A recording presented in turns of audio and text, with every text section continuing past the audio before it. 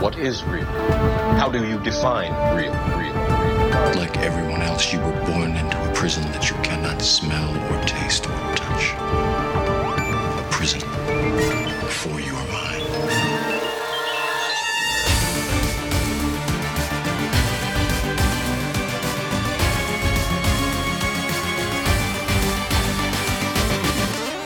The Fashion Matrix Podcast with Pablo Mentor. Wake up and be free.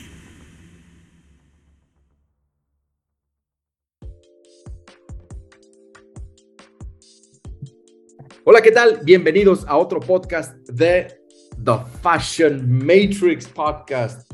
Aquí está su cerbatana, su servilleta, Pablo Mentor. Y como siempre, ahora que he estado haciendo podcast en episodios entrevistando a gente que sé que saben, o sea, que admiro de una u otra forma por el trabajo que están haciendo, por cómo algo saben que puede aportarme a mí, que me ha aportado a mí y que les puedo aportar a todos ustedes en cuanto a negocios, en cuanto a ventas, en cuanto a emprendimiento. Y por supuesto, en este episodio no iba a ser nada menos que traer a un amigo que conozco desde hace mucho, fue un cliente en cuanto a imagen pública también, le ayudé. Es una persona emprendedora, no sé cómo decirlo en español, grinding, siempre ahí, boom, boom, el hustle, siempre, boom, boom, boom. Se la sabe, tiene experiencia, mi buen amigo. What's going on, my brother? What's up, brother? ¿Cómo estás, compadre? Muy bien, brother. ¿Cómo estás? ¿Cómo estás? ¿Todo bien? ¿Cómo No se sé dice? Long time no see, ¿verdad? Long time no see. No sé si quisieras como presentarte para las personas que no saben a qué te dedicas, cuánto tiempo llevas, como para darles un background a las personas que nos están escuchando, por favor. Claro, mira, mi nombre es Adolfo. Soy agente de bienes raíces o agente inmobiliario, como le quieran decir, aquí en Los Ángeles, ¿ok? Ahora, yo nací, crecí en Sudamérica, en Perú, y me mudé aquí cuando tenía 20 años. Entonces, acerca de experiencia de la vida, digamos, tengo experiencia allí, en Perú, y experiencia aquí. Entonces, vamos a hablar acerca de eso. Ya Pablo nos irá dando los detalles, pero en resumen, ese soy yo. Perfecto. My good friend, my brother, Adolfo. Is it Adolfo o Adolfo? Adolfo. Adolfo. A mí me da mucha risa cuando están haciendo negocios allá en Estados Unidos, cómo no pueden pronunciarlo, ¿no? En vez de decir Pablo, o en vez de Adolfo, Adolfo. Yeah. Me da mucha risa. Pero yo no sabía eso, Exacto. fíjate, o no me acordaba más bien que a los 20 años te mudaste. Creo que sí me lo habías comentado, y fíjate. ¿Por qué no empezamos hablando de eso, no? La diferencia en el mundo de negocios y las ventas y el emprendimiento, esos tres, en Perú o en Latinoamérica en general, México, Perú, has venido a México muchas veces, y allá a Estados Unidos. Tú como emprendedor, tú como, pues, sí, digamos, dueño de tu propio negocio, de tu propio tiempo, y el vendedor, negociante, ¿cuáles son las diferencias que viste al principio? Mira, para ser honestos, ¿sí? Cuando me mudé a Los Ángeles, es donde vivo ahorita, y tengo como, no sé, son 14 años, 15 años aquí. La experiencia laboral en Perú no tenía tanta, porque no estuve estudiando y tratar de ver qué es lo que quería hacer, y no, allá uno se termina la secundaria cuando tiene 16 o 17, entonces, ahora, por lo que estoy pensando, que la diferencia es, como se dice en inglés, mindset. Okay, y la cultura, sobre todo. La cultura, y tú sabes que la cultura tiene mucho que ver con cómo habla la gente, cómo camina la gente y cómo venden también. Entonces, estamos hablando acerca de negocios. Lo número uno, la diferencia fue, como se dice, el culture shock, la diferencia de culturas. Claro. Cuando apenas me moví, me demoré por lo menos 2 años a acostumbrarme a que era un poco diferente aquí, ¿ok? Y lo que más me ayudó al comienzo fue aprender el idioma, ¿verdad? Yo no hablaba casi nada de inglés cuando vine aquí. En los primeros 2-3 años aprendí un poco, entonces me ayudó mucho con, ¿cómo se dice? Confidence. Confianza. Confianza, exacto. Hay ciertas palabras que no sé cómo decirlas en español porque nunca les he hablado, entonces tú me vas a ayudar, ¿ok? Tener más confianza en mí mismo, y, no, y hablar con la gente, básicamente, porque la venta es hablar con la gente, saber cómo hablar con ellos, ¿verdad? Y al mismo tiempo, no quieres sonar o no quieres ser como un robot, quieres ser alguien más amigable, ¿me entiendes? Genuino, No, claro, claro. algo más genuino, exacto. Perdón por interrumpirte, porque ahorita vamos a hablar de ventas, justamente, y quiero que me hables de tu experiencia en ventas y todo eso, pero retomando lo que dijiste sobre el shock cultural, ¿no? De cuando te mudaste a Los Ángeles, que a pesar de que hay mucho latino allá, también la verdad es que viven de manera totalmente diferente a lo que estamos acostumbrados, ¿no? ¿Puedes nombrar cuál fue como la más fuerte o qué fue lo que más te quedó como fuck? Aparte el idioma, que es una barrera, por supuesto, que ahorita también quiero que me digas eso, pero una que pudieras nombrar, ¿qué fue lo que más te impactó de cómo venías viviendo ahora en Los Ángeles? La manera de cómo se movía la gente, lo que me refiero es, todo acá se mueve mucho más rápido, ¿verdad? Casi nadie tiene tiempo no, como para salvar al vecino, ¿verdad? Eso es número uno. El número dos es cuando la gente es mucho más directa, ¿verdad? No todos, pero ser directa, no, directo al grano, directo al punto. En Latinoamérica, por lo menos yo en mi oportunidad o en mi ciudad, a la gente que la conocía le gustaba mucho el que iban a decir, ¿verdad? Les importaba mucho el que iban a decir, entonces no podías hablar, como se dice, from the heart, del corazón, porque tenías que preocuparte, si digo esto, van a pensar que, no sé, que no soy buena persona o lo que sea, ¿verdad? Qué interesante. Me encanta que hables de eso, hermano, porque justamente yo quería también traer eso al tema. Yo, en mi experiencia, yo soy mexicano, vivo en México, pero he hecho negocios en Estados Unidos, ¿no? Y de los choques culturales que noté fue eso, pues no sé si decir la confianza, o al menos en negocios, ¿no? Hablando, como si la gente es más, lo quieres o no lo quieres, no tienes que estar tanto como bailando aquí como con los latinos, ¿no? De, ay, no, pues ahora sí, como quien dice, a ver, ay, qué bonito, y no me diga, y se fue a la playa, ay, wow. Entonces, hablar, y ya sabes que la gente es más religiosa, digo, no te van a encontrar de la religión, pero es como siendo mucho bla, bla, bla, bla, bla, y para mí al menos fue o ha sido más fácil hacer ventas allá en Estados Unidos y en Europa incluso, que aquí, porque aquí es como mucho, como que, no sé si es por cuestión de seguridad, que pues sí, la verdad, aquí en Latinoamérica es más inseguro. La doble cara, o sea, mira, lo voy a contar y después te lo voy a pasar a ti para que tú me digas tu opinión, ¿no? Ok. Muy, muy ligero, una embarrada de lo que ha sido mi experiencia entre hacer unos negocios en estos dos países. Como hay más necesidad, por así decirlo, aquí en México, ¿no? O en Latinoamérica, o sea, pues sí, son países de tercer mundo o en vías de desarrollo, como les dicen ahora, ya no se les dice tercer mundo, porque ya sabes que todo el mundo está de todo ahora. Yo lo que noté es abundancia. Tiraban comida y yo decía, no, pero ¿cómo? Pues si todavía está bueno y tiene un montón. Y allá en Estados Unidos como, sí, no importa, y te compras otro. Y veía los muebles afuera que todavía están buenos. Y que un mexicano o un latinoamericano está acostumbrado a siempre como a scarcity, ¿sabes? Como a escasez, mentalidad de escasez, y no, y esto y todo. Entonces yo veo que aquí, pues sí, hay pobreza. Entonces, las ventas, aquí lo que yo veo con muchas personas es que lo hacen por necesidad, no porque realmente lo quieran hacer. Que a ver, se entiende también allá, pero no sé si me explico que hay mucho vándalo, mucho que te quiere ver la cara, ¿sabes? Los latinos Scammers. mucho de, scam artists, o sea, que te quieren ahí, no, mira, y esto por acá, y a la mera hora te la están aplicando durísimo. Y entonces lo que yo veo la diferencia allá es que allá como que puedes hablarlo más y las cosas como que se dan más rápido, ¿sabes? Sí o no y ya, y no tienes que estarle bailoteando para verle la cara, que es lo que yo siento que pasa más aquí en México o en Latinoamérica.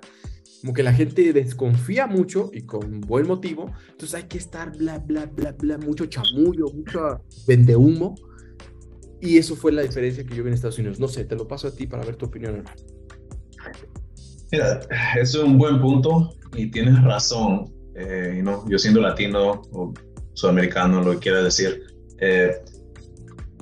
no solamente en ventas, pero como te dije antes, en otros aspectos de la vida, ¿no? Hablar con los familiares, con los amigos. Es mucho, en Perú le dicen mucho chamullo, mucho bla, bla, bla, ¿verdad? Ahora, una diferencia, y no culpo a nadie acerca de esto, más que de repente al gobierno de cualquier país, es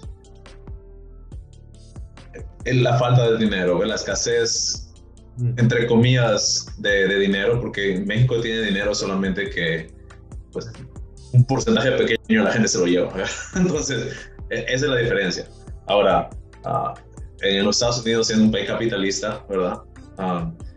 Las oportunidades son un poco diferentes.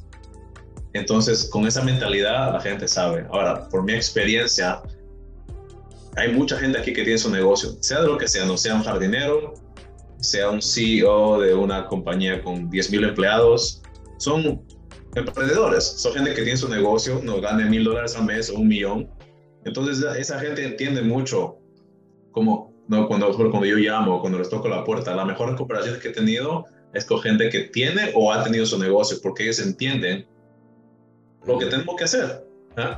What it takes, lo que tenemos que hacer para agarrar negocio. Mucha gente conversamos, intercambiamos información, me mantengo en comunicación con ellos, sea un cliente en este momento o en el futuro, ¿verdad? Por lo menos en el negocio que yo estoy, la gente va a necesitar un lugar donde vivir siempre. Claro. Entonces, sea en Los Ángeles, o sea en Nueva York, o sea en México, sea donde sea, la gente va a necesitar un lugar donde vivir. Y un porcentaje de esa gente va a comprar una propiedad en algún momento. No todos, ¿verdad? Ahora, regresando a tu punto, que dices que no, la gente allá, mucho bla, bla, bla, y mucho, ¿cómo te digo? Se dice... Chamullo. Mucho chamullo, tenía la palabra aquí. Yo creo que eso se puede cambiar. ¿Sabes por qué? Porque yo tengo clientes latinos también aquí, entonces mi trabajo es inglés y en español, tengo que hablar con los dos. Y todo lo que aprendí en ventas, obviamente lo aprendí en inglés, entonces lo pongo en práctica ahora en español y trabaja, básicamente funciona con los latinos igual. Es más, la gente con la que he hablado aquí, que hablan en español, cuando trato de traducir lo que he aprendido en ventas al español, te hace sonar como más profesional, como si fueras un abogado, porque tienes que tener la confianza, ¿verdad? Entonces esa gente, sean latinos o no, si tú tienes la confianza, como se dice, no es, en inglés dicen, it's not what you say, it's how you say it, ¿verdad? Claro, sí, sí, por supuesto. Entonces la manera de cómo lo dices, no exactamente las palabras, pero la confianza que tienes en ti mismo al decir las cosas. Pero, como se dice, el detalle aquí es no sonar muy exagerado. Ahora, exacto, es un proceso y tú sabes eso, es un proceso en el cual vas a aprender, ¿verdad? Al comienzo tienes que saber qué decir, vas a sonar un poco como un robot, ya luego te aprendes lo que tienes que decir, como se dice, los diálogos, los scripts, ya luego te acoplas a ellos y ¿no? Comienzas a hacerlo un poco más, le das como tu propio flavor, como le dices, ¿verdad? Le das tu propio... O sea, yo, perdón por interrumpirte, pero sí. Yo siempre digo en todas las capacitaciones que doy, podemos tener la misma receta de un pastel, de una lasaña, una pizza, lo que quieras. Todos tenemos la misma receta, todos tenemos los mismos ingredientes, pero no te va a quedar igual. Exacto. Tú le pones tu sabor, tu cosa, tu esencia, ¿no? Y también otra cosa que me resaltó de lo que comentaste, sí, yo también siempre lo digo y tú lo sabes, la primera venta eres tú. Si tú no te compras a ti mismo, la manera en que te expresas, con tu voz, con tus palabras, con tu lenguaje corporal, con tu ropa, tu alineo personal, que es súper importante. Es a lo que me dedico y la gente luego no le quiere hacer caso porque dicen, sí, a la gente le vale madre cómo te vistes. Pues te sorprenderías. Sí y no. sí le vale madre, a lo mejor si le preguntas, oye, ¿te importa cómo me he visto? Te van a decir, no, me vale madre. Pero subconscientemente sí le importa. Y créeme que le van a dar su negocio que tú estás buscando, se lo van a dar a alguien que se ve mejor, que se ve que se viste bien, que se quiere a sí mismo, versus a la persona que se ve que acaba de salir de la cama y se bañó. ¿Estás de acuerdo? Pero me encantó algo que comentaste. Digo, como emprendedores, los dueños de negocios versus pues gente más necesitada acá. Creo que digo, el rechazo pasa. Nosotros como vendedores es nuestro pan de cada día, el rechazo. Siempre. Sí, jódete, no me molestes y todo. Pero siento que pasa más acá.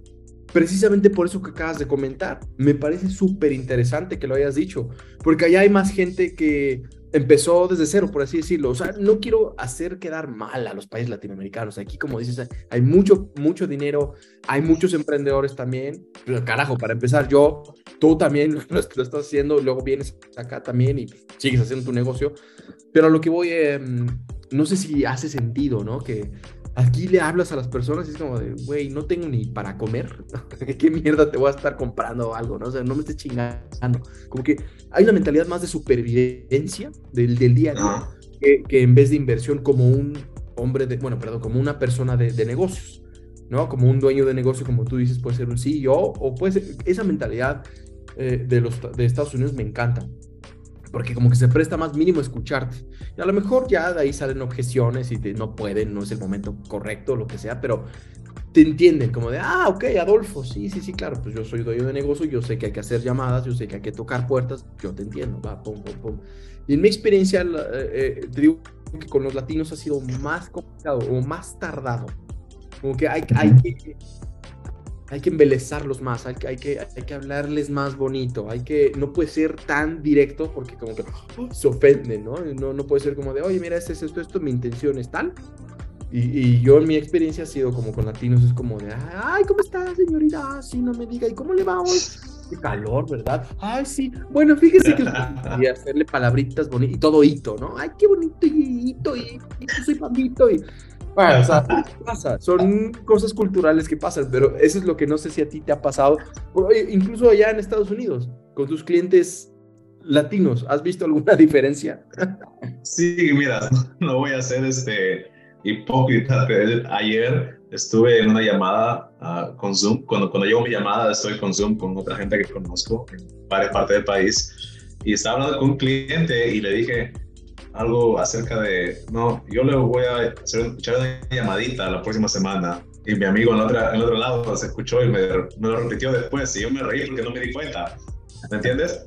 Entonces, depende de con quién hablo, ¿verdad? Y creo que, como dices tú, inconscientemente y ya con la experiencia te das cuenta de cómo es la otra persona y cómo le gusta que le hablen. Claro. Exacto, porque si estuviera hablando, digamos, con un latino que es un abogado aquí y que no lo voy a hablar así, ¿sí me entiendes? Ahora, a tu punto, ¿verdad? No sé exactamente, yo sé que tú estás en tu negocio y estás haciendo coaching y todo eso.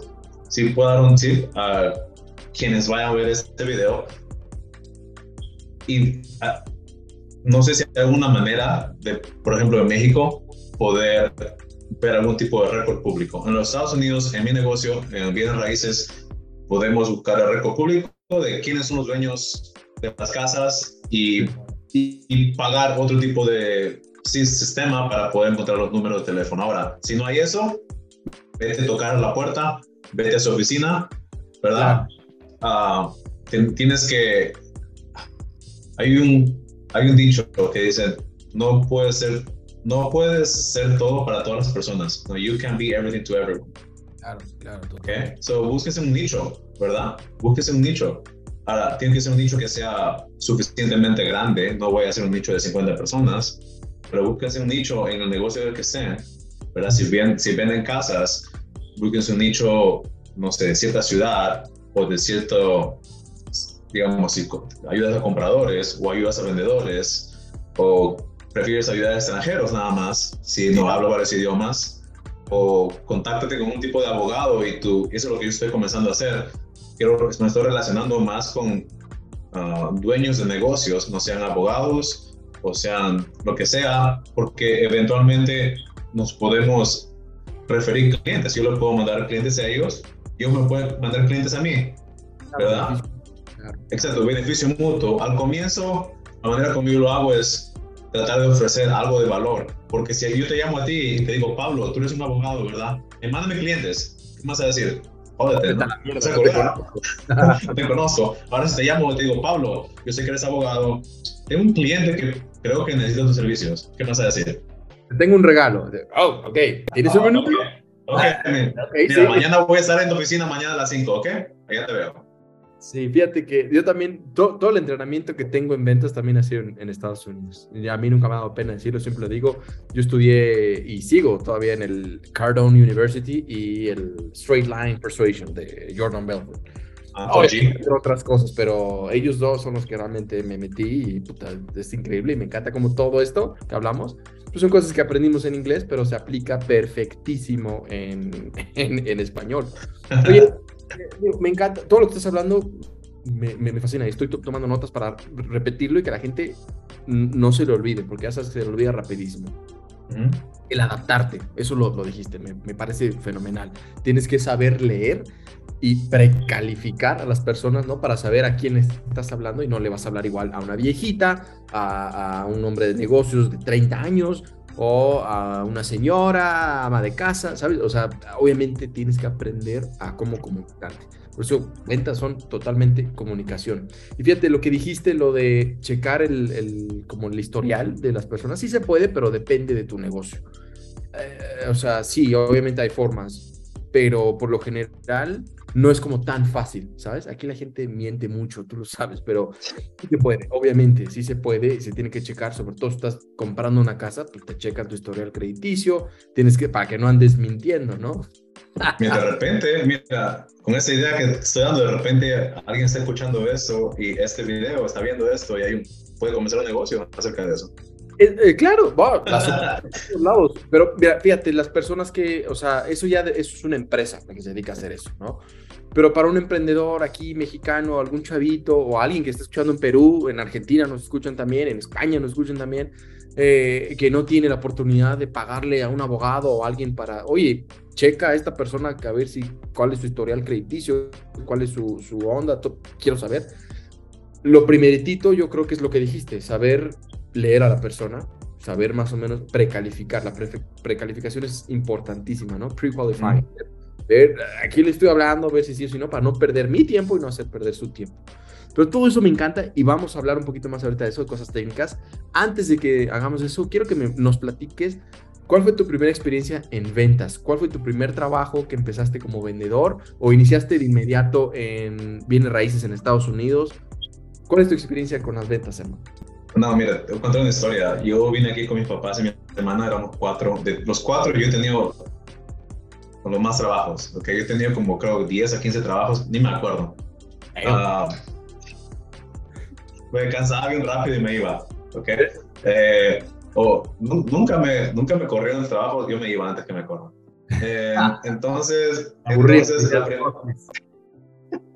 La primera experiencia que tuve en ventas fue tocando puertas. No sé, acá se dice door knocking, canvassing, ¿verdad? Exacto. El detalle básicamente era una compañía que tenía fondos parciales de un programa del gobierno que ayudaba a la gente a poder arreglar ciertos detallitos en su casa, detallitos, ¿verdad? Entonces para eso tenía que calificar, obviamente la mayoría de los lugares donde iba era áreas con recursos más bajos, ¿no? El sur de Los Ángeles, Compton, si alguien conoce Compton, el este de Los Ángeles. Entonces ¿y ya hablabas inglés bien? Era, a ver, en 2014, yo diría que sí, decentemente. Ahora, hablaba el inglés decentemente. El problema era que no era la persona que soy hoy. Lo que yo crecí, como se dice, bien tímido, bien calladito. Entonces, de comenzar ahí y irte a tocar puertas, me cagaba de miedo al comienzo, ¿verdad? Ok, entonces no era nada fácil. Y lo que cambió mi mentalidad fue cuando ya comencé a ver mis cheques, comencé a ver cuando me pagaba, dije, Wow. trabajaba a veces, porque estaba estudiando en la universidad, ¿ok? Trabajaba a veces sábados y domingos y trabajaba 10 horas o 12 horas esos días, cada día, pero a veces trabajaba 2 días y me llegaba una comisión de $1,000. All right. Entonces dije, no está mal por 2 días, lo que hubiera trabajado en otro trabajo, digamos, si me pagan toda la semana, hubiera ganado lo mismo o menos, ¿verdad? Entonces, eso es lo que abrió mi mente un poco. Comencé ahí, luego mi siguiente trabajo de ventas fue vendiendo teléfonos celulares en una gran compañía de aquí. Wow. Era un poco diferente, era mucho más horas de trabajo. La diferencia es que la gente venía a ti en vez de tú ir a ellos. Sí. Entonces ahora que me pongo a pensar, ese trabajo era tan fácil. O sea, porque, exacto, porque la gente venía a ti. Tienes que hacer, tu trabajo era venderle. Entonces, aprendí y me fue bien. Solo que después de tiempo también me aburrí, ya no quería estar ahí. me salí y ahí comencé a hacer lo que estoy haciendo, básicamente. Fíjate, creo que los emprendedores tenemos eso en común. Yo también me aburro rapidísimo y estoy o sea, entiendo que hay que machacarle y todo, ¿no? Pero yo también en todos los trabajos o me corrían o decía fuck this shit y me iba a la mierda. Hay otras maneras de hacer el dinero. Pero Claro. entonces, oye, y qué divertido, como, o sea, tu primer forma de ventas fue door knocking. Eso es duro, hermano. O sea, porque por lo general los primeros empiezan en telemarketing, que también les da miedo y todo, pero empezaste tocando puertas y todo. Eso, wow, eso está increíble, hermano. Sí, sí. Y me recuerdo en ese trabajo, las primeras 2 veces fui con alguien que tenía un poquito más de experiencia. Y básicamente me dio un tip bien fácil. En ese trabajo me dijo, tienes que buscar a gente que, número uno, que sean el dueño, ¿verdad? O sea, precalificar. Tienen que ser el dueño y tienen que ser de varios bajos recursos. Si son inquilinos y rentan, le dices gracias y te vas. ¿Para qué perder tiempo? ¿Para qué hablar con ellos? No estás ahí para ser amigo, pero para trabajar, para ganar dinero. Entonces, con esa mentalidad, seguía. Over and over and over. Qué bien, hermano. No. Qué bueno. Oye, y por ejemplo, yo acá en Latinoamérica, que me he dedicado también a enseñarles a dar cursos de ventas y todo ese tipo de cosas. Aquí fíjate que pasa algo en el canvaseo, así lo conocemos, tocar puertas.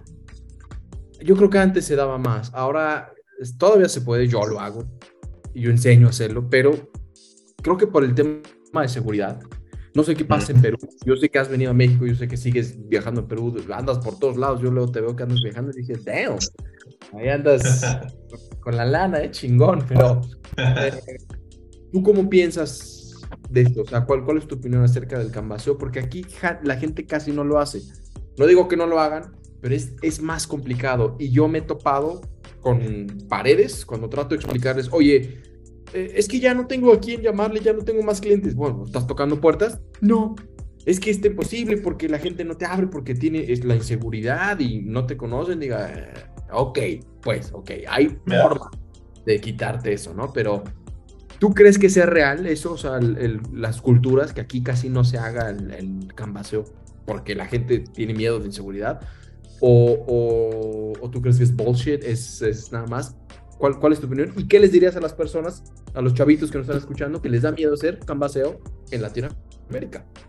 Mira, si, como tú dices, no es común, nadie lo hace, como se dice en inglés, think outside the box, nadie lo hace, ¿por qué no lo harías tú? ¿Verdad? O sea, ¿por qué no? Si el 99% de los vendedores están llamando, pero nadie va a la puerta, hazlo tú. Ahora, yo sé que las culturas son un poco diferentes. Te voy a dar un ejemplo. Cuando yo estaba trabajando con Brian, es un amigo de nosotros, vendiendo casas, toqué puertas cerca de la oficina. 2 veces llamaron a la policía porque según ellos era ilegal tocar puertas. La policía vino, me dijo, ¿qué haces aquí? Me dijo, ok, ya no vengas por aquí. Me di la vuelta, me fui a la otra calle y seguí haciendo lo mismo. A menos que sea 100% ilegal y te puedan meter a la cárcel o dar una multa o algo, ¿por qué no hacerlo? ¿Verdad? Sí, no. Porque Exacto. no pasa nada. Es el miedo, yo creo, más bien, que tienen como, ay, que me van a. Lo que tú dijiste al principio, ¿no? ¿Qué van a decir? Lo que tú decías, esa Pues, mentalidad de latino de qué van a pensar, qué van a decir, y les da pena, y les da miedo, pero qué bueno, o sea, hazlo. Y sobre todo, si todo mundo está haciendo una cosa y no están tocando puertas, puta, es un nicho. A lo mejor ahí a ti te va súper bien. Qué bueno que mira, te voy a explicar algo. Hace tiempo que no toco puertas, es la verdad. Me he enfocado más a llamar. Ahora, si tú dices que les importa mucho a la gente el que van a decir, te voy a dar un tip que me funcionó a mí. Abre tu cuenta bancaria, fíjate cuánto dinero tienes y enséñaselo, no sé, a tu esposa, a tu familia. ¿Y qué van a decir ellos acerca de eso?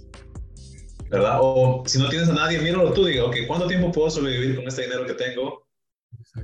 ¿Y cuántas más excusas puedo tener? Por eso ahora llamo, antes tenía miedo de llamar.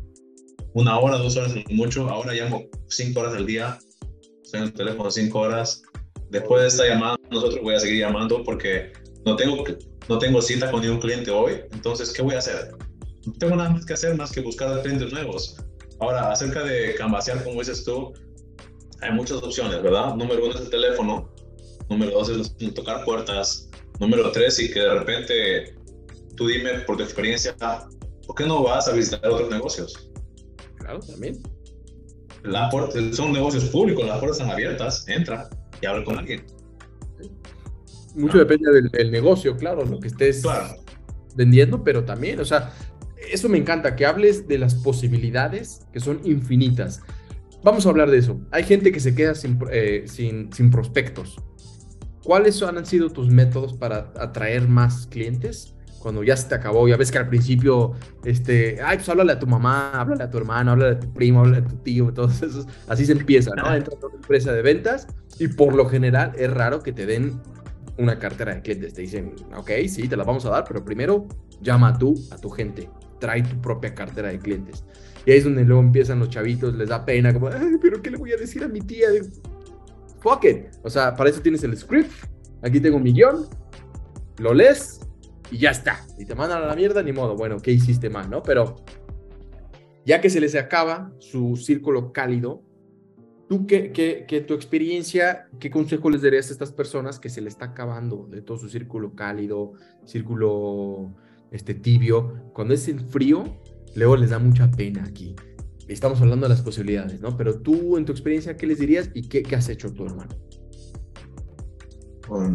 como te digo, yo no nací aquí, yo no crecí aquí.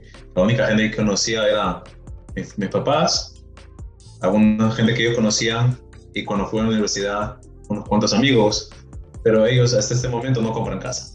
¿Ok? Entonces tenía que buscar negocios por otro lado. Mi primer cliente fue una señora que trabajaba con mi papá, fue un referido de él, ¿ok? Ese fue mi primer cliente. Después de eso, el segundo cliente fue alguien que yo llamé. Wow, De esa llamada me salieron 4 ventas, de una llamada, ¿ok? wow. Entonces es como un círculo, es un proceso, o sea, pasa una cosa, luego la siguiente, y como se dice, tienes que aprovechar cada oportunidad, y si puedes usar una oportunidad para no solamente hacer una venta, para hacer 5, ¿verdad? Exacto. So, digamos que tengas 10 prospectos ahorita que vayan a comprar o vender lo que sea, comprar contigo los siguientes 6 meses. Número 1, mantén en contacto con ellos, ¿verdad? Llámalos, si te dicen 6 meses, llámalo en 3 meses. Dile, hey, sé que yo quería comprar en 6 meses, ¿cómo va todo con esos planes? ¿Todavía quieres hacerlo? Ok, hay que hacer una cita. Haz una cita al futuro, Claro. ¿verdad? Ok, haz una cita al futuro. Ahora, no siempre va a funcionar, pero lo que importa aquí es la actitud que tú le pongas, y mucha gente va a decir que sí. Un tip, como dices tú, yo hago, yo le digo, ¿sabes qué? Yo sé que no quieres comprar nada hasta el próximo mes en abril, pero igual que tú estás bien ocupado, yo también, y quiero estar seguro que tengo tiempo para usted o para ti, quien sea que esté hablando. En el mes de abril, ¿qué te parece si nos reunimos el 2 o el 3? le das una fecha, ¿verdad? Dale 2 opciones, eso es todo. Sí, por supuesto, siempre. Exacto, entonces es hablar más con convicción, ¿ok? Si tienes pocos prospectos, trata de maximizar cada prospecto. Pregúntales si no quieren vender o comprar. Pregúntales, hey, si tú conoces a alguien, ¿tú estarías cómodo, ¿no?, refiriéndome a ellos? Claro, bien. Mándame unos referidos, ¿no? Depende de cómo sea tu negocio, hasta les puedes dar un dinero. Depende, ¿no?, de cómo cómo funcione tu negocio. Claro.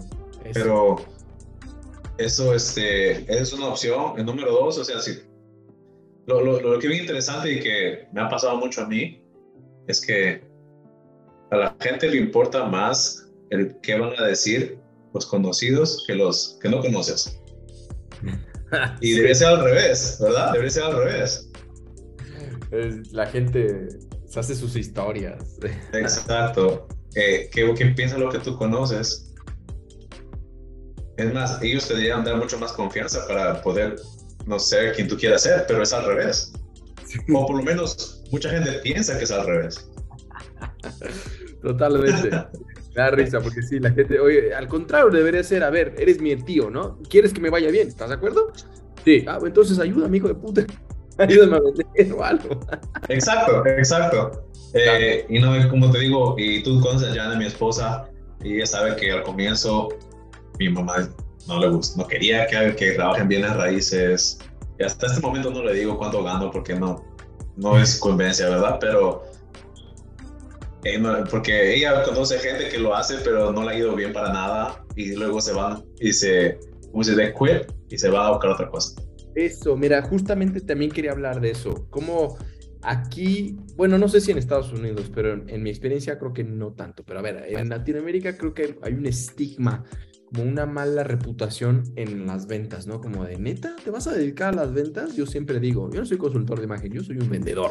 Siempre fui un vendedor y siempre voy a seguir siendo un vendedor. Me encantan las ventas. Creo que cualquier persona que ha sido o es exitosa está en ventas, ¿sabes? Cualquier persona que es financieramente libre, de alguna u otra forma está en un tipo de venta. Pero aquí hablas de eso y es como, ¿cómo es posible venta? O sea, si no eres abogado, si no eres doctor, entonces porquería, es como, no, Dios mío, pero Pablito, Adolfo, por favor, Adolfito, ¿cómo te vas a dedicar a ventas? ¿Cómo vas a estar en el chamullo, vende humo? No, ¿por qué no estudias y te vas a un trabajo estable, todo esto, de 9 a 5? Y creo que allá en Estados Unidos se aplaude un poquito más el hustle, ¿no? Como el emprendimiento, como de, fuck it, do it. Si lo vas a hacer, hazlo. Sé que también está esa mentalidad, pero te entiendo. Creo que aquí les da mucha pena admitir que se dedican a las ventas. Me ha tocado ver gente en las capacitaciones que he dado que no lo quieren decir. Les da miedo y pena decir, soy vendedor. Como tratan de buscar otra palabra, ¿sabes? ¿Qué piensas acerca de esto? ¿Qué consejo les darías a estas personas? Pues si les da pena la palabra vendedor, por lo menos por mi experiencia, ¿verdad? Puede ser un poco diferente contigo. Usa otra palabra. La palabra que importa. Hey, yo soy, ¿cómo se dice? Profesional en tal rubro, ¿no? El que sea. Consultor. Soy un consultor de inmobiliario. Es la misma vaina. O sea, soy un consultor inmobiliario. Si eso te hace sentir un poco mejor, ya, está bien. Problema. Siempre y cuando haga lo que tiene que hacer, ¿verdad? Al final del día, si tú ves por experiencia y hablando con gente que de repente usando ese título te da una mejor imagen con los clientes, ¿por qué no? O sea, no estás mintiendo, es lo que haces, solamente le estás dando otro nombre. Qué buen consejo, hermano. Es como, ¿por qué si puedes usar un saco que te hace ver mejor? ¿Por qué no lo usas, no? En vez de usar un saco que no te queda muy bien. Totalmente de acuerdo, hermano. Oye, también mencionaste hace rato algo que era el servicio postventa. Hablemos más de eso también. O sea, cómo de una sola persona que tocaste, que llamaste, ¡boom! De ahí te pueden salir múltiples prospectos. Y de ahí vas, tum, tum, tum, tum. Eso es una muy buena técnica, creo. Que qué bueno que lo mencionaste. Por las personas que están escuchando, además es tan tonto que digan, me quedé sin clientes a quien llamarle. No, o sea, le llamas a una persona y si haces una buena labor de postventa, o sea, no nada más es llamar, ya te compró, pues sí, a la mierda, no te vuelvo a hacer caso. No, tú mismo lo mencionaste, ¿no? Como de, oye, ¿cómo estás? Te hablo nada más para ver cómo darte el mejor servicio, nada, yo sé que no vas a hacerlo ahorita, pero para futuro. Y como que se quedan, wow, o sea, como que realmente le importo, ¿no? Como que no nada más están buscando la comisión, ¿no? Y ellos mismos te recomiendan. ¿Qué tan importante es, obviamente, en tu negocio y al público que nos está escuchando, qué tan importante es la postventa, el seguimiento de un cliente? Para mí lo más importante, por la manera como yo veo mi negocio, en un futuro, yo no quiero estar llamando hasta que tenga 50 o 60 años y quiero que todos los clientes vengan a mí, ¿verdad? Y ese es el negocio ideal para cualquier persona en ventas, ¿verdad? No quieres estar llamando hasta que te jubiles. Yo sí. Entonces, Yo ¿sí? personalmente Ok. me encanta. Bueno, ok. Al final del día, digamos, lo que importa es ¿cómo te digo? Se me fue la idea. Te Se me interrumpí. fue la idea. Pero No, bien, no, sí, no, sí. brother. ¿Me puedes repetir la pregunta? La verdad no sé qué me pasó, se me fue la idea. Así, boom. Bueno, ¿sabes qué? No me estás dando un buen seguimiento, no me estás dando un Ok, servicio de venta a la mierda. ok. Entonces, de la manera de como, no siempre, pero muchas veces yo trato de agarrar más clientes y más ventas de un cliente, es número uno, obviamente darle un buen servicio desde el comienzo. Y no solamente del comienzo, me refiero desde que comienza la venta, pero desde comenzando la relación. Desde el primer día que hablo con ellos, yo hablo con ellos. Si están listos para comprar o vender en este momento, perfecto, hago la cita. Si no, yo les pregunto, ok, son de acá 6 meses, ¿qué te parece si te llamo en 3 meses? Ok, me dan, pido el correo electrónico y como no lo voy a estar llamando tan seguido, le voy a mandar información a su correo electrónico. Información de mi negocio, de trabajo, de lo que sea, del rubro, en el nicho en el que estén. Así la persona ve tu nombre, ¿verdad? Como se dice en inglés, stay top of mind, Eso, ¿verdad? Ellos van a ver tu nombre en su correo, aunque no lo abran, ellos van a ver Pablo, Pablo, Pablo, Pablo. Y yo mando eso una vez a la semana, ¿ok? Una bien, vez a la semana, mucha gente no lo ve, mucha gente ya no quiere recibirlo, pero en la mayoría sí. no ¿Ok? importa. No importa, exacto, no importa. Es un numbers game, ¿verdad? Eh, Eso es número uno. Número dos, tener un sistema, ¿ok? Aquí, por ejemplo, para bienes raíces le llamamos un CRM, Sí, ah, o un database, como le digan, en el cual te puede ayudar a hacer cosas un poquito más automáticas, como mandar correos electrónicos, que te avise cuándo llamar a los clientes, ¿verdad? Así tú sabes cuándo llamarlos. Por ejemplo, yo llamo a mis clientes con los cuales he hecho negocio antes, los llamo cada 3 meses. bien, bien, bien, ¿Okay? bien. Yo llamo cada 3 meses, aunque no me contesten, le mando un mensaje, dejo un correo de voz. Uh, Hay otros clientes con los cuales estoy en contacto más seguido por varias razones, porque nos llevamos bien, o porque de repente yo sé que tienen gente que podrían hacer negocios conmigo, entonces de vez en cuando a veces estoy por en el área de ellos, donde viven, los voy a visitar. Ya, exacto. Hey, ¿cómo estás? No, hace tiempo que no te veo, estás en el área, ¿cómo te va? Nada más. Te traigo un regalito, por ejemplo, no sé, una plantita, un vino. ¿Cómo estás? Y ahí te vas. ¡Pum! Buenísimo. Buenísimo. Exacto, exacto. Ahora, yo no soy de regalitos, ¿no? Yo más que todo visitarlos, y ver cómo le va, hablar, básicamente. Ya y al final de la conversación, mucha gente me pregunta, ¿cómo está el mercado de bienes raíces? ¿O cuánto crees que valga mi casa ahorita? Y siempre eso va a salir en la conversación, siempre. Porque ellos saben lo que tú haces. Entonces, básicamente es que ellos, cuando necesiten el servicio o el producto que estás vendiendo, Te van a que llamar. sepan que tú eres la primera opción. Eso, claro. Exacto. Entonces, porque al final del día tú y yo sabemos que no podemos obligar a nadie a hacer algo No. o comprar algo, siempre y cuando es ver si tienen alguna solución que podemos ayudar a resolver en este momento o en el futuro. Eso, creo que acabas de decir lo que significa vender, resolver algún problema que tenga tu cliente, ya sea tú o algún referido, ¿no? ¿Sabes qué? Exacto. No me dedico a vender casas, pero conozco al mejor vendedor de casas, ¡pum! Al mejor agente de bienes raíces, ¿no? Y sí, hacer una venta forzada, al final de cuentas, siempre, porque sí podemos, o sea, sí podemos obligar a alguien a través de, o sea, no quiero sonar como chamullero, pero hay métodos, hay formas, hipnosis conversacional, si eres muy bueno a lo que te dedicas, ay, la neta es que sí puedes convencer a las personas, pero al final es el buyer's remorse, ¿no? Es como de, oye, ya me arrepentí, hice una compra a lo güey por urgencia porque esta persona me empujó y a la mera hora no lo quiero. Y sucede lo que dices, ¿no? De esa persona que te pudo haber referido un montón de más, se te pierde la venta por estar ahí, no, tienes que hacerlo por querer esa mentalidad de escasez, ¿no? De necesito la comisión, no hago esta venta, no cierro bien mi mes. Otra cosa que me parece súper buenísimo que lo hayas dicho, un muy buen consejo que diste para los que nos están escuchando, busquen algún tipo de aplicación o de sistema de automatización para el CRM, todas estas cosas, para hacerlo todo más rápido. Es increíble, te ayuda muchísimo, ¿no? Que te recuerden, oye, le manda el último correo que le enviaste a este cliente o a esta persona fue hace un mes. Tienes que volver a tocarlo, ¿no? O le llamaste tal. Es increíble la automatizarlo, perdón. Impresionante, es muy bueno, una muy buena herramienta para emprendedores como tú y como yo. Pero tienes razón, si el servicio postventa, todo lo que estás haciendo, sí es como dijiste al principio, think outside of the box, pensar fuera de lo común, decir, oye, le mando un correo, porque sabemos que hay muchísimos Adolfos, hay muchísimos Pablos, o sea, entre comillas, solamente habemos uno, como tú y yo. Pero hay muchísimos vendedores, ¿no? Que están ahí tratando de conseguir a tus clientes. Pum, pum.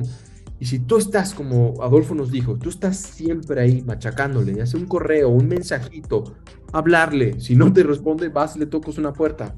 Al carajo van a decir, damn, esta persona es una persona profesional, no me está molestando, pero siempre está ahí, pum, pum. Y cuando necesiten, cuando estén listos, la primera persona que se le va a ocurrir es, claro, Adolfo, claro, Pablo, ¿no? Lo primero es algo muy, a mí me ha ayudado mucho a hacer eso. Hay mucha gente que le da miedo, dice, no quiero molestar, me lo han dicho clientes personales, es que ya no les sigo molestando porque, a ver, no digas molestar para empezar, no lo estás molestando, ¿sabes? Es un servicio que estás ofreciendo y tienes que ser creativo.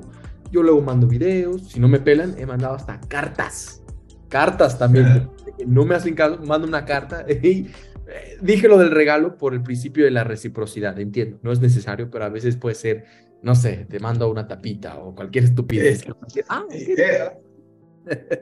Tiene razón, ¿no? Lo que importa es el detalle, ¿verdad? Sea una carta, sea lo que sea. A mucha gente no le importa eso, pero siempre y cuando no los llames y hables con ellos, ¿verdad? Al final del día es, como dices tú, no es molestarlos y yo entiendo esa mentalidad de que los estoy molestando, porque yo pasé por eso por mucho tiempo. Y creo que un tip que puedo dar es preguntarle a la persona, ¿te estoy molestando? ¿O te molestaría si te llamo cada 3 o 4 meses para ver cómo te va? ¿Cómo van tus planes de poder comprar casa? Ellos te van a decir, sí o no, llámame, ¿sabes que llámame cada 6 meses? O mejor mándame un texto, o mejor mándame un video, o lo que sea. Ellos te van a decir.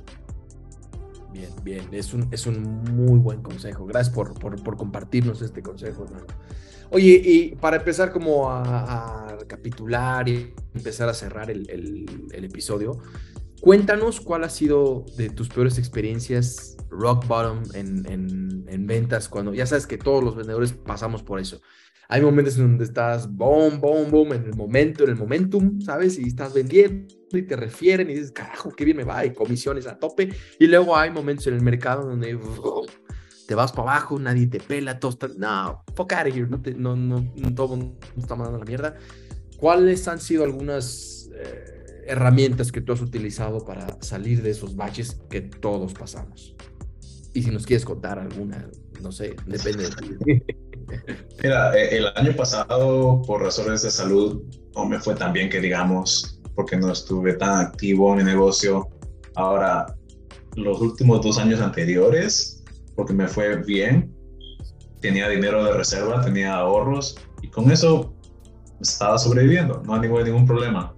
Ahora, otra vez este año ya cerré una venta, tengo un par más ahorita pendientes que pueden cerrar en un mes más o menos. Entonces,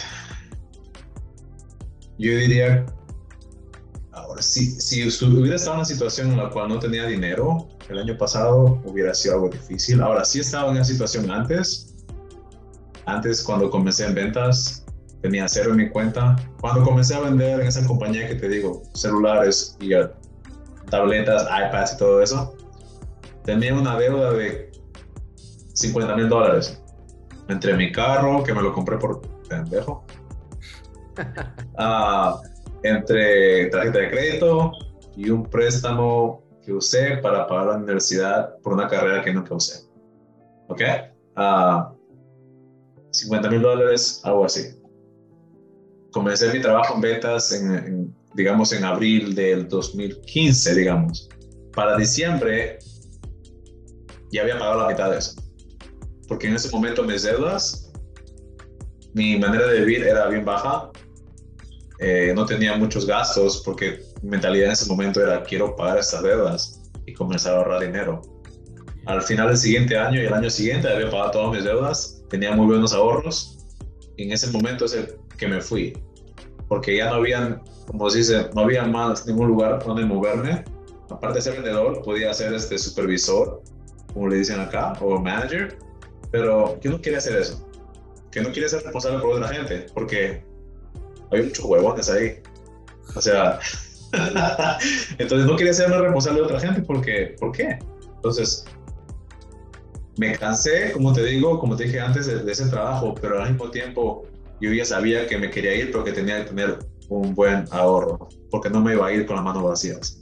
Porque sabía que no iba a ser fácil el siguiente paso a buscar algo más, porque ya estuve ahí antes. Claro. Entonces... Qué bueno, man. Qué bueno. Te felicito. Enhorabuena, que tuviste la mentalidad y ¡boom! Exacto. Ahora, tampoco no ha sido fácil, como te digo, hay veces, tú sabes que en ventas hay meses que puedes tener 2, 3, 4 clientes y hay 2, 3 meses que no tienes nada. Sí. ¿Ok?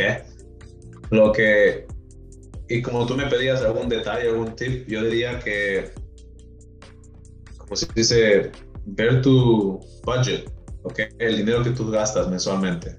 No sé, digamos que sean $2,000 incluyendo tu alquiler de tu casa, o si pagas algún tipo de renta, o todos tus gastos, ¿no? Fíjate tu budget y cuánto dinero gastas, y idealmente, una vez que comienzas a vender, no te gastes el dinero a lo pendejo, ¿verdad? Te ahorra 6 meses de esos gastos esenciales que tú necesitas, porque si todo se va a la mierda, tienes dinero para 6 meses para ver qué te pasa, qué puedes hacer. Exacto. Qué buen consejo, hermano. La gente ya sabe, siempre he escuchado, si han escuchado mi podcast, siempre platico cuando me ha ido muy mal, llegué a un momento donde viví en la calle. Lo que siempre me sacó adelante fue saber que la puedes armar. No importa si te cambias de compañía, de trabajo, lo que sea, finalmente, lo vuelvo a repetir, la primera venta eres tú. Si tú estás invertido en ti mismo y te conoces y sabes tu imagen, tu comunicación, estés en donde estés, la vas a poder armar, sea Perú, sea Estados Unidos, sea México, sea es lo de menos. El producto que estás vendiendo es lo de menos, porque tú eres el que lo está vendiendo y a ti nadie te puede reemplazar. Y cuando me di cuenta de eso, dije, fuck it, boom, empecé a jalar. Y algo que creo que lo medio tocaste también es justamente, la gente no sabe de finanzas, hermano, ¿no? Como mis gastos versus mi ingreso. Y la gente por lo general gasta más. Entiendo, es por la cultura capitalista en la cual vivimos, pero carajo, con tanta información hoy en día, podcasts como estos, gente como tú y yo que nos pueden mandar un mensaje y decir, güey, no es ciencia de astronautas, es súper sencillo, no gastes más de lo que ganas. Exacto. Y como dices, no es nada del otro mundo. Ahora, puede ser un poco difícil para alguien, porque yo sé que mi familia es así, ¿okay? Es la verdad, ellos gastan más de lo que ganan, Ahora, yo diría, ¿por qué lo estás haciendo? Es para, y tú y yo hemos hablado acerca de esto antes. ¿Lo haces para impresionar a otra gente? ¿Verdad? ¿Lo haces para... Y hay un dicho en inglés, pero lo voy a traducir. ¿Lo haces para impresionar a otra gente a la cual no le importas? Exacto. Sí, sí. Que a la gente que realmente le importas, no les importa qué putas hagas, ¿verdad? No les importa. Traes una bicicleta, no les importa, claro. Además, también creo que en esta sociedad de satisfacción rápida, de querer... Instantánea. Exacto. También a veces compramos por comprar, porque se siente bien comprar. La verdad es que sí. Me compré un helado y me lo como. Me compré algo y se vuelve como una adicción o como un estilo de vida y no lo piensan. Los gastos hormiga, ¿no? Que son gastos mínimos, son una tontería. Ir al cine, comprarte unas papas, unas papitas aquí al lado que cuestan 5 pesos. Pero a la larga, esos gastos hormiga se vuelven en una inversión fuerte. Y luego, gente como tú y como yo que nos dicen, no tengo el dinero ahorita. Yo siempre digo, get the fuck out of here. Tienes el dinero, lo que pasa es que no sabes en qué lo estás gastando. En vez de ir a un Starbucks, que te cuesta, qué sé yo, $10 o algo así, una porquería, cómprate un café y te lo haces en casa, o no tomes café y vas a ver que ese mismo dinero lo pudiste haber invertido en esta casa, en payments, o en invertir en ti, ¿no? En algo así. La gente no sabe. Mira, y tienes mucha razón acerca de comprar se siente bien. Y mira, yo no voy a decir que yo no compro nada, pero compro lo necesario y a veces un par de cositas que me gustan, pero siempre veo el dinero que tengo. Siempre estoy pendiente de mis finanzas porque yo he querido viajar a Europa hace tiempo. Estoy trabajando para hacer eso este año, pero no me voy a ir mañana porque no puedo hacer, pero ¿qué voy a hacer? ¿Qué va a pasar con mi negocio? ¿Verdad? ¿Qué va a pasar con mis ingresos?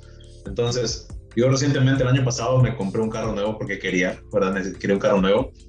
Y dije, me lo voy a comprar, como dices tú, chingón. Lo compré y a la semana del mes dije, está bonito, pero es un carro, o sea, ¿verdad? Tú te puedes querer. Y tenemos un amigo, ¿no? Que tenía un Lamborghini, ¿verdad? Y él te contó eso. Él me contó eso. ¿No? Yo fui, lo conocí en el Lamborghini. Me dijo, ok, tómate foto, lo que quieras, pero vas a ver que luego es un carro nada más, porque ya lo tienes. O sea, ya el punto era acceder a comprar eso que no podías antes. Una vez que lo haces ya no te importa. Ya. Totalmente, tienes toda la razón. La gente espera, no, me voy a comprar mi mansión y todo. Y una vez que ya empiezas a tener el dinero, ya te das cuenta como de, dude, no importan estas cosas, ¿no? Fíjate, un consejo que se me olvidó dar también para cuando estamos en momentos, todas las personas que estamos arriba hacia abajo, es diversificar tus inversiones. Cuando te está yendo bien, que ya estás siendo austero, que es el consejo que nos diste, que yo creo que es algo que a la gente le cuesta trabajo por lo que nos dijiste. Ego, pues pinches egos. No, ¿cómo crees? Yo tengo que comprar Charmin, el mejor papel de baño. No le importa con qué te limpies el culo. O sea, puedes ahorrar en muchas cosas, ¿no? Y la otra es diversificar. Si ya estás teniendo el dinero, no lo gastes como aquí mi amigo Adolfo dijo, no lo gastes en pendejadas, inviértelo. Múltiples fuentes de ingreso. Un ingresito pequeño por acá, otro ingreso por acá, otro, así para que si uno se chinga, tengo otros multiple sources of income, ¿no? Que como dicen allá, streams of income. Chingo, que las bienes raíces, que si vending machines, yo siempre digo a la gente, inviertan en vending machines, yo invierto en vending machines, que acá, por eso ando diversificando. Sí, mi negocio principal es las ventas y consultor de imagen, coaching, pero tengo un chingo de otras inversiones porque sé que en cualquier momento me va a ir mal, en cualquier momento, boom, se va a ir a la mierda todo y no nos podemos quedar como... Y por último, la verdad es que ventas, por eso me gusta hablar de ventas, porque esa es la mejor inversión. Para poder ser un buen vendedor, ¿estás de acuerdo que tienes que invertir en ti? ¿Cuántas horas invertiste tú en estudiar y en saber cómo vender, hermano? No tengo una manera de cómo saber cuántas horas exactas. Lo que te puedo decir es que ya tiene un montón de tiempo, ¿verdad? Yo te conozco hace un par de años. Antes de conocerte, y había comenzado a estudiar un poco de eso, de ventas, pero no todo mediante YouTube y todo eso, no hasta que comencé a hacerlo. Y por lo menos en el negocio en el que estoy ahorita, el negocio de bienes raíces o negocio inmobiliario, me ha ayudado mucho. Porque me pongo a pensar los otros trabajos que tuve antes, no sean de ventas o no ventas, con, con los, no sé, con los skills que tengo ahorita, con toda la experiencia que tengo, me regreso a cualquier otro trabajo si es facilito. O sea, es fácil. Es más, ni me da ganas de regresar, pero si en el peor de los casos tenga que regresar, digo, es tan fácil. Si yo Bien. tuviera el conocimiento que tengo ahorita, cuando apenas empecé, puta madre, sería un visionario ya, ¿no? Exacto. Siempre decimos, inicia desde ahorita, o sea, o como yo sé que en bienes raíces dicen, el mejor momento para comprar una casa fue ayer. Yeah. Yeah. Ahorita, ¿no? Ya desde ahorita, porque siempre va a ir incrementando. Entonces, ahorita la gente luego no tiene, especialmente aquí en Latinoamérica, les cuesta un poquito la cultura de autoayuda y de coaching y de ir a eventos, ¿no? No hay mucha cultura. Allá en Estados Unidos sé que es más, la gente está más abierta de, claro, vamos a hacer un coaching, todo. Yo invertí muchísimo dinero que ni siquiera tenía para empezar. No tenía el dinero para ir a un coaching. Pedía prestado tarjeta de crédito de mi tío, de mi madre, de pum, pum, pum, de todos, y me presentaba a ese puto coaching. Yo sé que tú lo hiciste también, invertiste, y por eso nos va bien, porque sabemos que a la larga, ya cuando estamos en las llamadas, en la presentación, nos acordamos, cabrón, yo esto lo estudié y lo practiqué también en su momento. Es importantísimo que nos estemos capacitando, ¿estás de acuerdo? Como vendedores o como emprendedores, la capacitación es importantísima, diría yo. Sí, tienes mucha razón y no te vas a dar cuenta instantáneamente, no te vas a dar cuenta ahorita de lo que estudiaste ayer. Lo que yo me vengo dando cuenta, y no solamente yo, pero mi esposa también, y de que no, con el tiempo, con todo lo que estudias, las experiencias, el trabajo y todo eso, comienzas a ser una nueva persona. Básicamente, no eres una persona en el trabajo y otra persona en los negocios. Y realmente quieres ser coherente, ¿verdad? Y eso tú hablas mucho de eso, ¿verdad? Ser coherente, ser la misma persona, porque de nada me vale hablar contigo acá, estamos riéndome, jaja, salgo de este cuarto, digo, váyanse su puta madre todos, ¿verdad? O sea, Claro, no vale. Exacto. Y se ve, uno ve. Mucha gente es buena escondiendo, pero uno ve cuando la gente es hipócrita. Y si no lo ves, lo siente, es un feeling, ¿verdad? Qué bueno que lo traes, hermano. Qué bueno que hablas de eso, la coherencia, de no ser hipócrita, porque finalmente puedes mentirle a los demás, pero cuando tú te estás mintiendo a ti mismo y te das cuenta, como tú dices, traes tu estado de cuenta del banco y dices, güey, soy pobre, no tengo para comer. Deja de mentirte a ti mismo. Creo que es un muy buen consejo. Y, o sea, lo que mencionas también me parece impresionante. Como la gente busca esa satisfacción instantánea, qué bueno que lo dices, hermano. No es instantáneo. O sea, vas a uno de estos eventos o lees un libro o te acercas a un coach o algo así. No es que de un día para otro, ¡boom! Ya soy súper exitoso. No, pues, ¿cuánto tiempo llevas viviendo de tal manera que te llevó a ser pobre? ¿Cuánto tiempo crees que te va a llevar implementando estas nuevas técnicas para ser rico, para ser una mejor versión de ti mismo, ¿no? Y yo lo veo como una semilla. Ya ves que me encanta crecer mi propia comida. Toma tiempo. O sea, ya tengo la semilla, la pongo en la tierra, pero tengo que estarla cuidando y poco a poco empieza a crecer y después ya tengo mi propia comida. Pero no se hace de un día para otro. Yo pienso lo mismo cuando invertimos en escuchar podcasts como este, ver el video, escucharlo si vas manejando, escuchar todos los consejos que nos está dando Adolfo. Igual y ahorita de momento te hacen sentido, pero repetición, vuélvelo a escuchar, mándale un mensaje a Adolfo, mándame un mensaje a mí para indagar un poquito más en estos temas que abordamos hoy. Y después date tiempo, como nos dices, ¿no? Como nos dices, Alfo, date tiempo, te vas a dar cuenta que con el tiempo, con la experiencia, con la práctica, te empiezas a ver atrás y dices, carajo, qué bueno que escuché este podcast, qué bueno que escuché este consejo de Adolfo porque me cambió, ¿no? No sabemos la capacidad de influencia que tenemos. Por eso yo siempre me gusta invitar a gente, por eso me gusta hacer estos videos, porque yo sé que por ahí debe haber alguien que diga, ¡boom!, le hace clic algo que nos compartiste hoy Y a lo mejor hay que hacer un negocio, hermano, ¿no? Pues, como digo, yo siempre estoy dispuesto a los negocios. Solamente avísame y ahí estoy. Ups, ya sabes que ahora estoy vendiendo mis trajecitos, yo los quiero vender allá en Estados Unidos. Hablemos de eso. De repente podemos hacer un Shopify o algo así. Sí, todavía no le sé, todavía no tengo idea cómo podría hacerlo porque es mi sastre. Tiene que tomarte las medidas, es muy old fashion, está Mira, bien. ¿sabes qué? No sé si quieres hablarlo aquí o aparte. Yo tengo un sastre Ajá. en el cual él hace vestidos y trajes a gente en México. La medida, creo que él los hace mediante Zoom y le dice a la gente, mídetelo aquí, mídete aquí. Y están en vivo y los hace y los manda y ya. Qué buena idea, claro, o sea, con que tengas las medidas, ya, mira, ya esto, los que están escuchando, así se hacen los negocios, carajo. Igual los trajes, desde hace rato que quiero vender trajes allá en Estados Unidos, pero trajes bespoke, como los que uso, trajes hechos a la medida para ti. Trajes... Yo quiero, dame unos 5.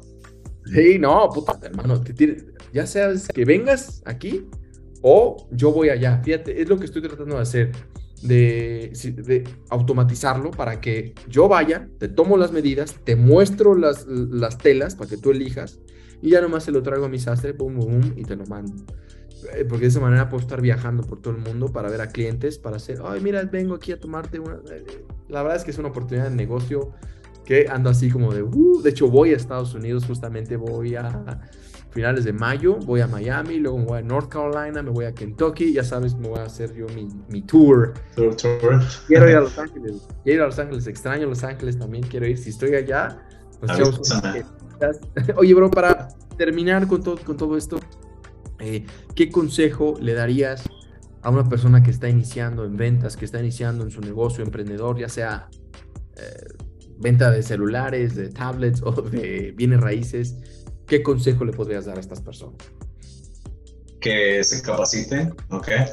Que no necesariamente tienes que gastar dinero, porque lo bueno de estos, de hecho, tú y yo crecimos en una época en la cual el internet no era tan popular. Ahorita puedes encontrar todo en YouTube, ¿ok? Gratis. No tienes que pagar por un evento si es que no tienes el dinero. Comienza por ahí, capacítate. Número 2 es no gastes pendejadas, ¿ok?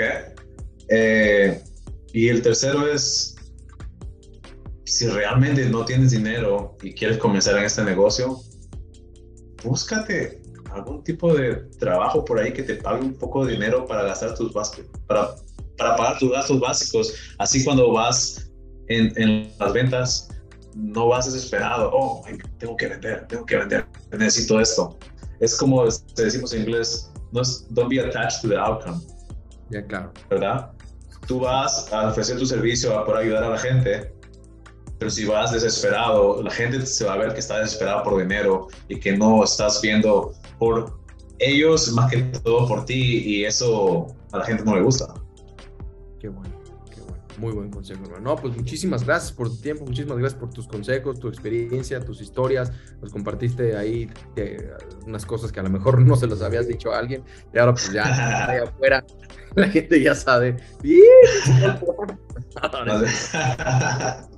Pero te agradezco tu tiempo, hermano. Muchísimas gracias. Y gracias a todos los que van a ver o escuchar esto. ¿Cómo te siguen en redes sociales? Lo voy a poner en la descripción, pero de todas formas, dilo, por favor. It's The Adolfo Aguirre. Mi nombre y apellido, Adolfo Aguirre, y THE al comienzo. El Adolfo Aguirre. The Adolfo Aguirre. Yeah. Aguirre. Pues, muchísimas gracias, hermano. Agradezco mucho tu tiempo, tu experiencia y el haber venido aquí al podcast. Gracias a ti. Venga. Espera.